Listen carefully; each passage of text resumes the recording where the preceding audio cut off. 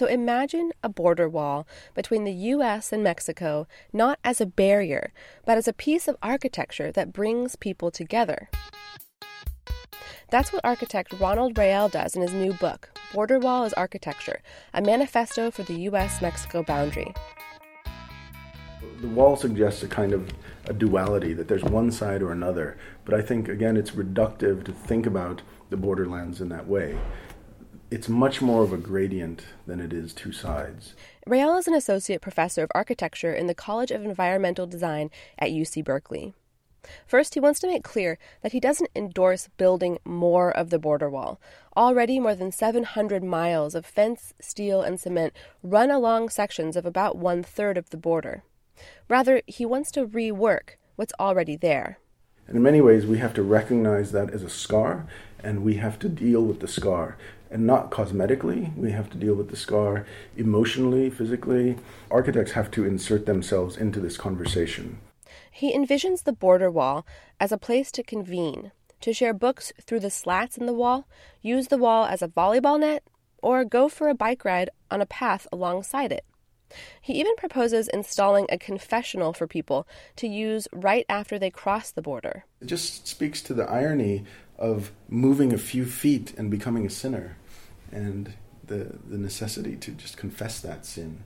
A lot of Rael's ideas build upon events that have taken place along the U.S.-Mexico border in the past several decades. A famous 1957 horse race, for instance, or the artist who played the wall like a xylophone in 2014.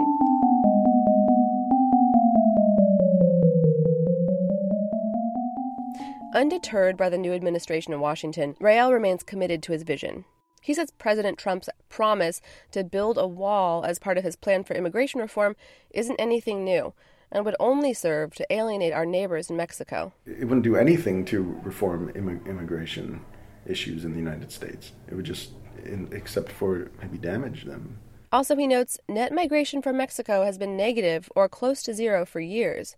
The Pew Research Center estimates that 140,000 more Mexicans returned home than entered the U.S. from 2009 to 2014.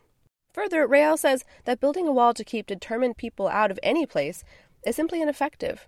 If they want in, they'll manage to cross the border no matter how tall, wide, or strong the wall is. And so there will always be a way to overcome, which is a very ancient technology in the form of a wall. The day after the 2016 presidential election, Rael wrote the last paragraph of Border Wall. While Trump has not yet built his Great Wall literally, he wrote, he certainly has done so figuratively, both in the borderlands and within our own body politic.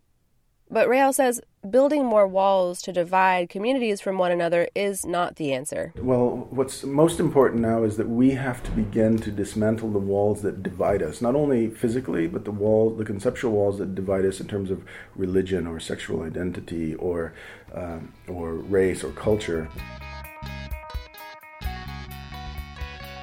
Border Wall as Architecture, a manifesto for the U.S.-Mexico boundary, published by the University of California Press, is on sale now. New York's Museum of Modern Art has an exhibit featuring drawings from the book as part of its permanent collection. For Berkeley News, I'm Anne Bryce.